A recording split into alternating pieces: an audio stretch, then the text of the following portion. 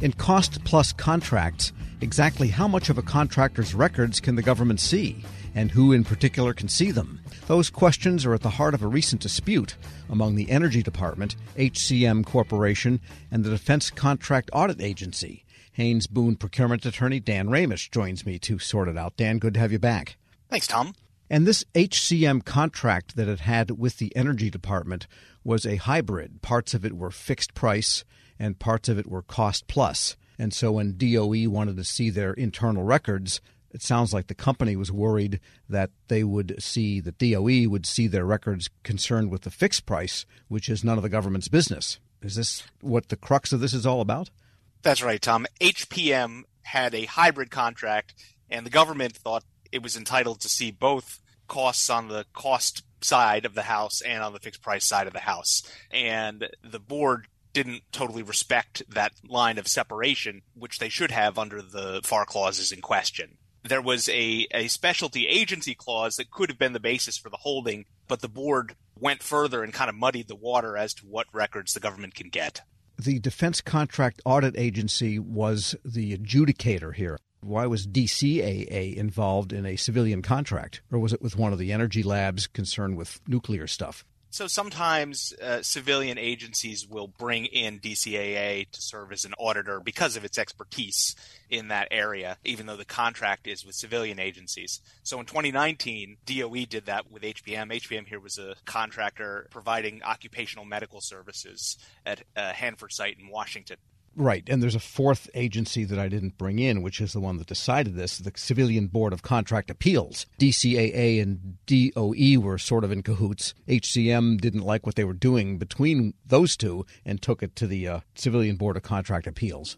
That's right. So we actually talked about this over the summer, Tom. There was a question about non-monetary claims. So this is a non-monetary claim by the contractor. DOE was seeking cost records on the fixed price part of the hybrid contract.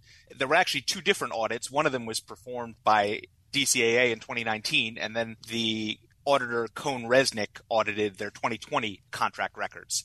And DOE's contracting officer said, hey, I want to see everything that you're providing to the auditors. And HPM said, no, these are proprietary company records. The records that relate to the fixed price part of the contract, you don't have any business seeing, just as you say. There isn't a right under the contract clauses. And so this resulted in a non-monetary claim submitted to the DOE contracting officer. The contracting officer denied the claim and said that DOE was entitled to the records on the fixed price side as well. And at that point, the contractor appealed to the Civilian Board of Contract Appeals. And the records were to be supplied to DOE by the Defense Contract Audit Agency. Well, this was another kind of line of argument here.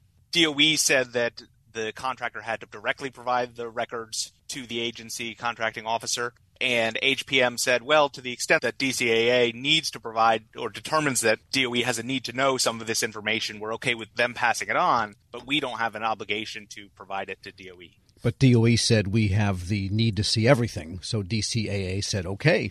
Yes, that's not an uncommon stance from the government's auditors, certainly. Sure. Well, dealing with another fellow government agency, they're almost in cahoots. We're speaking with Dan Ramish. He's a procurement attorney at Haynes Boone. So what did the Civilian Board of Contract Appeals actually decide then?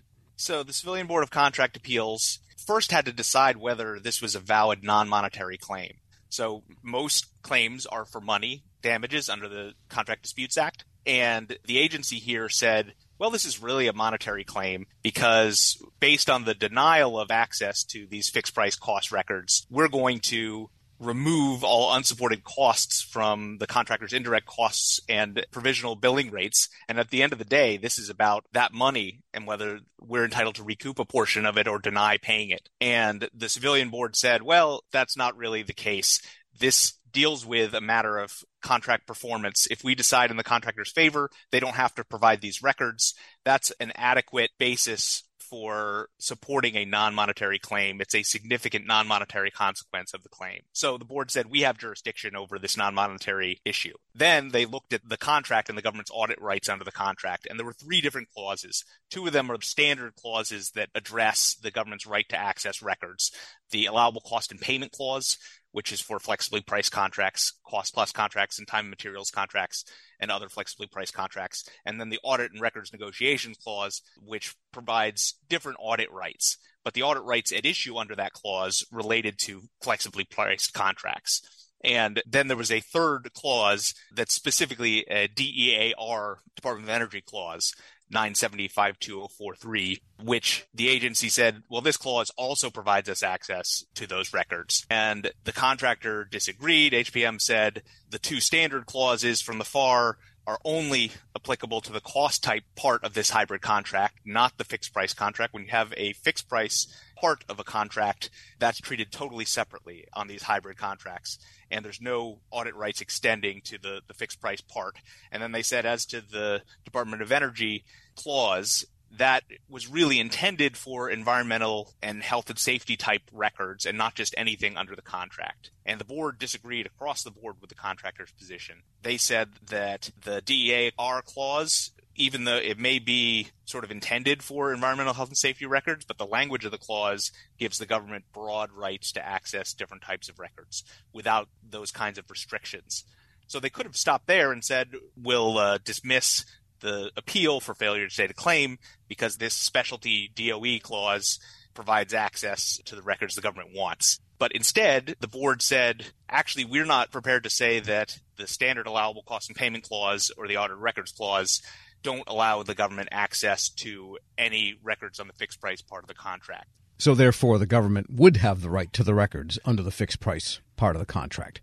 That's right. The board said all three of these clauses potentially grant access to the fixed price records. And that's a big problem because there really is a line of demarcation. This is a fundamental aspect of fixed price contracting that the government doesn't have unless you're talking about a certified cost for pricing data scenario, which it was clear was not the case here. Other than that scenario, the government doesn't have the right to access cost records on fixed price contracts. And a fixed price CLIN on a hybrid contract is the same thing. What would motivate an experienced contracting officer in the first place to think they can have records on a fixed price contract in the first place? That's a great question. So HPM had a theory about why DOE wanted these cost records on the fixed price part. They said that DOE wasn't requesting the costs to verify the costs, that they were properly accounted for, but they actually wanted the information to assist in a new follow-on contract solicitation for the fixed price services that HPM was providing. So they wanted the cost data to be able to recompete with other contractors. Yeah, that's really on the edge of kosher, though, isn't it? The board looked at it and they weren't sympathetic to the contractor, but I think most contractors would get pretty up in arms over that, the notion that the government is both overreaching and demanding cost records on a fixed price contract without an appropriate right of access, and also that they're doing it for this kind of nefarious purpose. Yeah, so did DOE get those records? At the end of the day, the Civilian Board of Contract Appeals did dismiss the appeal, so DOE would have had the ability to get the records, or they could take the remedies they were talking about and recoup some of the costs or deny paying some of the contractors' indirect costs.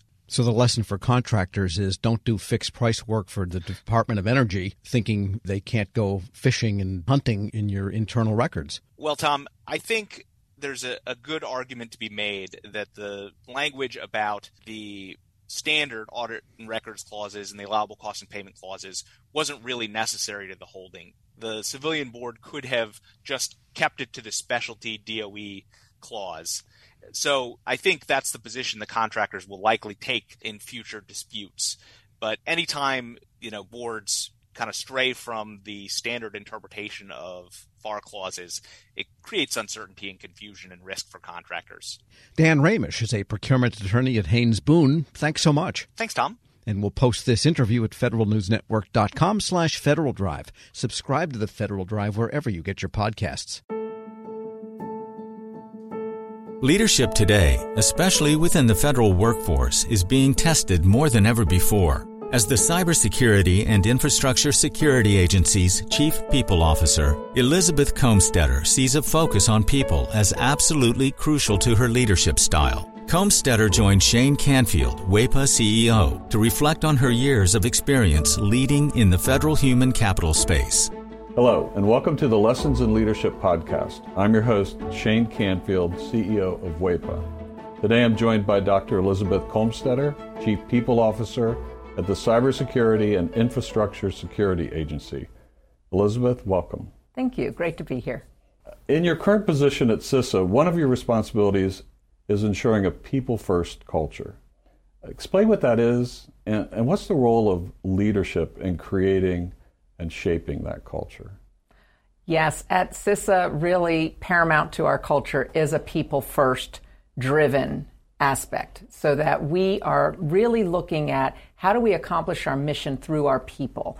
And in order to do that, we really value our people. We want them to feel empowered and supported and respected, and also that their managers care about them. So well-being is important. Psychological safety in the workplace is important, so that all voices and ideas are heard. So I like to call it our North Star. Having a people-first culture really starts with the people in order to get our incredibly difficult mission accomplished.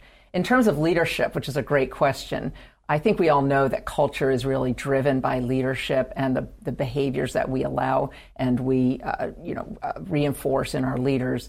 So we really work at making sure that our leaders are bringing out the best in their people every day. So again, that they feel they can bring their voice, especially an opinion that might not go along with the majority of a group, so that we get that diverse perspective. We get those different ideas and experiences.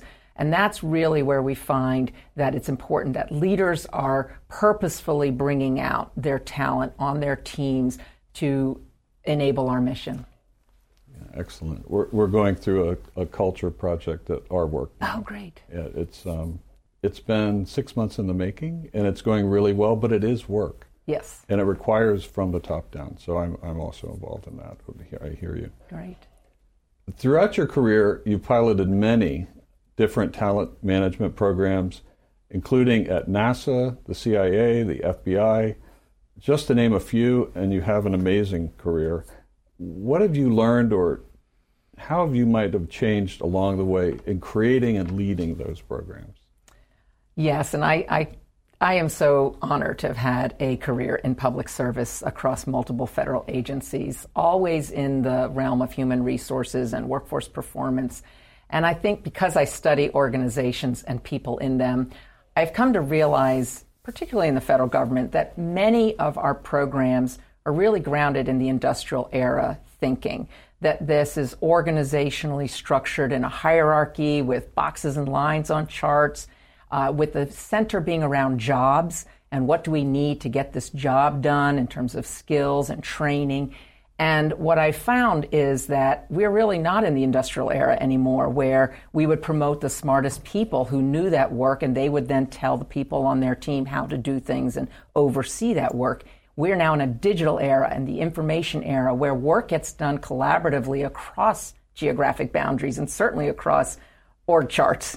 So we like to call it networks or hierarchies, and we really need to, again, unleash people so they can find those other people who are working on similar problems or have the right ideas. And so I really like to think of our work now in the talent programs being human-centered. It's more about the user and the experience than about the rules and regulations. So although we have to have rules and regulations, certainly in human resources, is that person experiencing what they need and getting what they need for their role at that time? So not so much on the job, but on the person. So for example, we're recruiting. What's the applicant experiencing? Because if they're not having a good experience with our organization from the time we're recruiting them, they're going to go work for somebody else. Same thing with like first-time supervisors. We know they need certain training, but telling them to sit in a class for 1 week and then hope a year from now they'll remember what they learned to apply, that's not really human-centered. The human-centered is, what do they need when they need it? And building modules or just-in-time training and bringing that to the people, to that user as they need it. So that's really, I think, the most important focus of talent programs today in this era to enable the workers to be the best they can be in their roles. Excellent. New thinking. This is always an interesting question. Has there been a time when, as a leader, that you've made a mistake? And what is that? And I think most important, what did you take away from that? What did you learn from that? Well, I kind of chuckle because I think as leaders we have to learn to recognize our mistakes, admit our mistakes, and that they are opportunities to learn. And so I've had to do my own self-reflection on making mistakes and when things don't turn out the way that I expected them to. Makes me think of a time when I was at the Transportation Security Administration and I was a supervisor, and I was really embroiled with my program. I was the technical leader of it. I understood it. I'd run it for years. And I was making a briefing for a decision that had to be made about this program that was very near and dear to me. And I presented the briefing to one of the very senior people in the agency. And I think there are about 20 people in the room. And I had gone through the briefing, answered all the questions, and that leader then said, okay, I'm going to go around the room and get everybody's opinion, and then everybody gets to vote, which kind of set me aback because there were people in that room that didn't have any technical knowledge about my program. She even turned to the executive assistant there, taking notes on the meeting, and said, go ahead, and I want to hear from you. And I realized, in hindsight, I had stopped listening. I had been in transmitting all of my knowledge and what I saw to be the right way, and I was not listening to different perspectives in the room because I didn't value that they were bringing any kind of input to this particular decision. And it didn't go as I had hoped, and I left very disappointed and was busy blaming the senior leader and how that meeting was conducted, that she let all these people have opinions when they didn't know, in my mind, didn't know what they were talking about. And so in reflection on that, I realize, and now as I've moved into more senior leadership positions, I realize that was a mistake, that it actually is really important to listen, especially to people who have different perspectives or at a different point in the career, not just the people who know the program or the technical really well. And so that was a mistake I made, and I realized in my own sense I wasn't listening to very different opinions, and I probably should have, because I would have learned more about what was needed for this program going forward than just leaving getting upset that it didn't go a certain way. So I've really practiced active listening. I've practiced making sure there's very different people on teams and certainly on committees or councils, that we need early careers, people new to the agency, people who haven't walked in the shoes of the technical workforce, because they're asking questions we need to hear for these programs to be successful. Excellent. Your career in talent management means your work is very closely tied to people.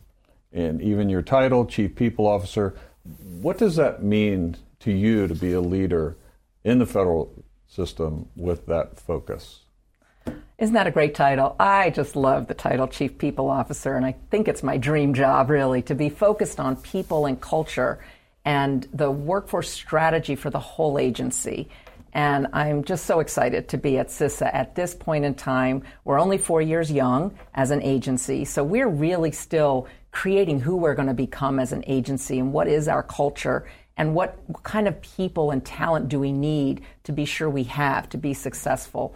So it's very exciting for me to be in this role with a intentional focus on culture, because it's one of those things, if you leave it to chance and you kind of hope it goes the way you want it to, it probably won't. So by building programs, including leadership development programs, including any kind of training and learning and career growth and engagement programs and listening programs, that's what's really key for, I think, for our agency, and particularly me in this role. I think in the federal government, we got used to doing annual survey, the Federal Employee Viewpoint Survey that OPM, Office of Personnel Management, runs every year. So we would do a survey and we'd read it and we'd say, oh, this is the opinion of our people. And then we would do action plans, and then we'd roll out certain activities that we would hope would increase engagement. In this era, you can't do once a year and understand what your employees' experiences are, what they need, what's working well, and what needs to improve. We need active, ongoing listening programs. So one of the things we're doing at CISA is having more pulse surveys, having more focus groups and what we call sensing sessions, expecting our leaders to have office hours where anybody can come and just talk about what's going well, what do they need, how are things going, because we feel like it is an ongoing need to hear from our people.